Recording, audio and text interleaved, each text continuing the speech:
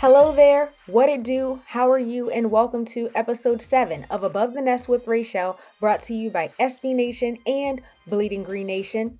It's a great day to talk football, that is Eagles football of course, and I'm your host, Raichele Privette, getting you hip very quick to what's happening.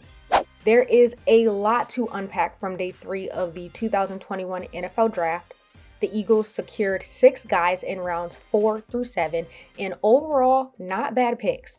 The Eagles added some more necessary pieces to the roster, filling in some of those holes, and starting early in the 4th round, they were able to add to their secondary. With the 123rd pick, the Eagles selected Texas Tech cornerback Zach McPherson. A quick and explosive player, he transferred from Penn State to Texas Tech, and there's a strong possibility that he may start as a rookie because of the Eagles' lack of cornerback depth. Andy Weidl expressed how they liked his versatility, his ability to play outside, his ability to play inside, his ball skills, football intelligence, and the fact that he's a team captain.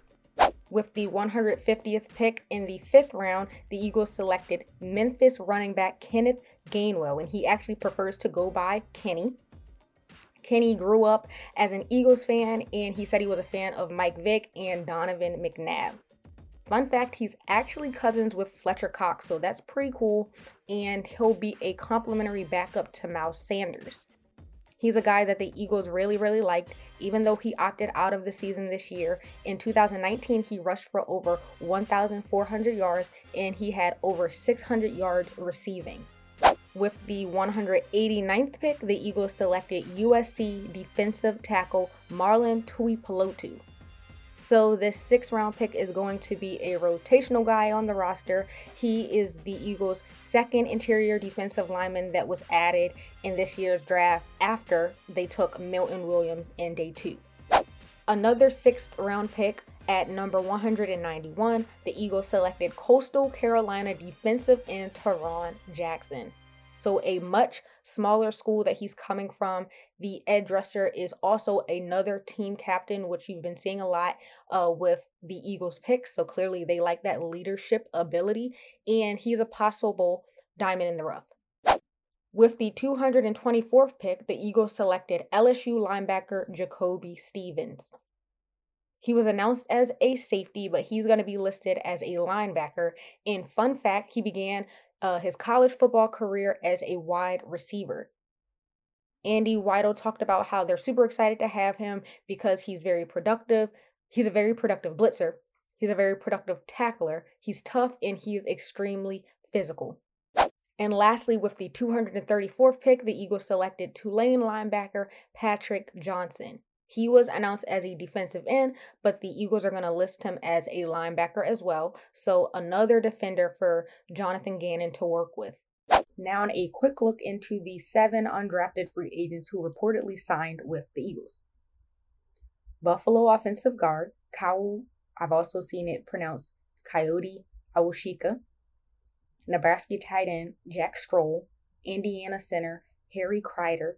Iowa State defensive end, Jaquan Bailey, Georgia quarterback, Jamie Newman, Texas A&M wide receiver, Jamon Osborne, and Florida wide receiver, Trayvon Grimes. Of the undrafted free agent class, the one who I've been seeing get the most buzz has been Georgia quarterback, Jamie Newman, so he'll be joining Jalen Hurts and Joe Flacco. Prior to the draft, there were reports that Zach Ertz would be traded before the draft was over. Well, the draft is over, and he's still on the roster, so it looks like the 31-year-old tight end is staying in Philly until further notice. The team could potentially save $8.5 million if they cut or trade him after June 1st, and just under $5 million if they do so before that. Howie Roseman was asked about Hurts plenty of times during the day 3 presser, and here's what he had to say. Well, Zach's a really good player and a really good person, and he's under contract to the Eagles, and at the same time, we have a lot of respect for him and what kind of player he is and what he's done for our team.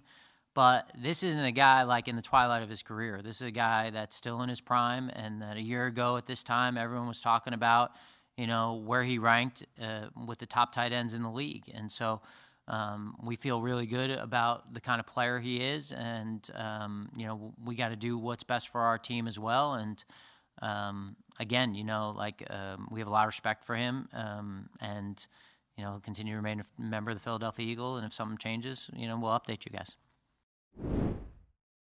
Yeah, I think we're always going to try to do what's best for the Philadelphia Eagles, and we balance that also with our relationships with players that we care about. But that's, again, like we started this conversation talking about, our responsibility is to do what's best for the team, and that's what it's about. So I think when you're talking about this specific situation, that's not really, the consideration. We think Zach's a good player and a good person, and he's under contract. That is going to be all on episode 7 of Above the Nest with Raichele. Like always, don't forget to rate, comment, and subscribe. And to keep up with all things Eagles, follow us on Twitter at Bleeding Green and at BGN_radio. I can also be followed on Twitter and Instagram at Raichele Monique. That's RAICHELE MONIQUE.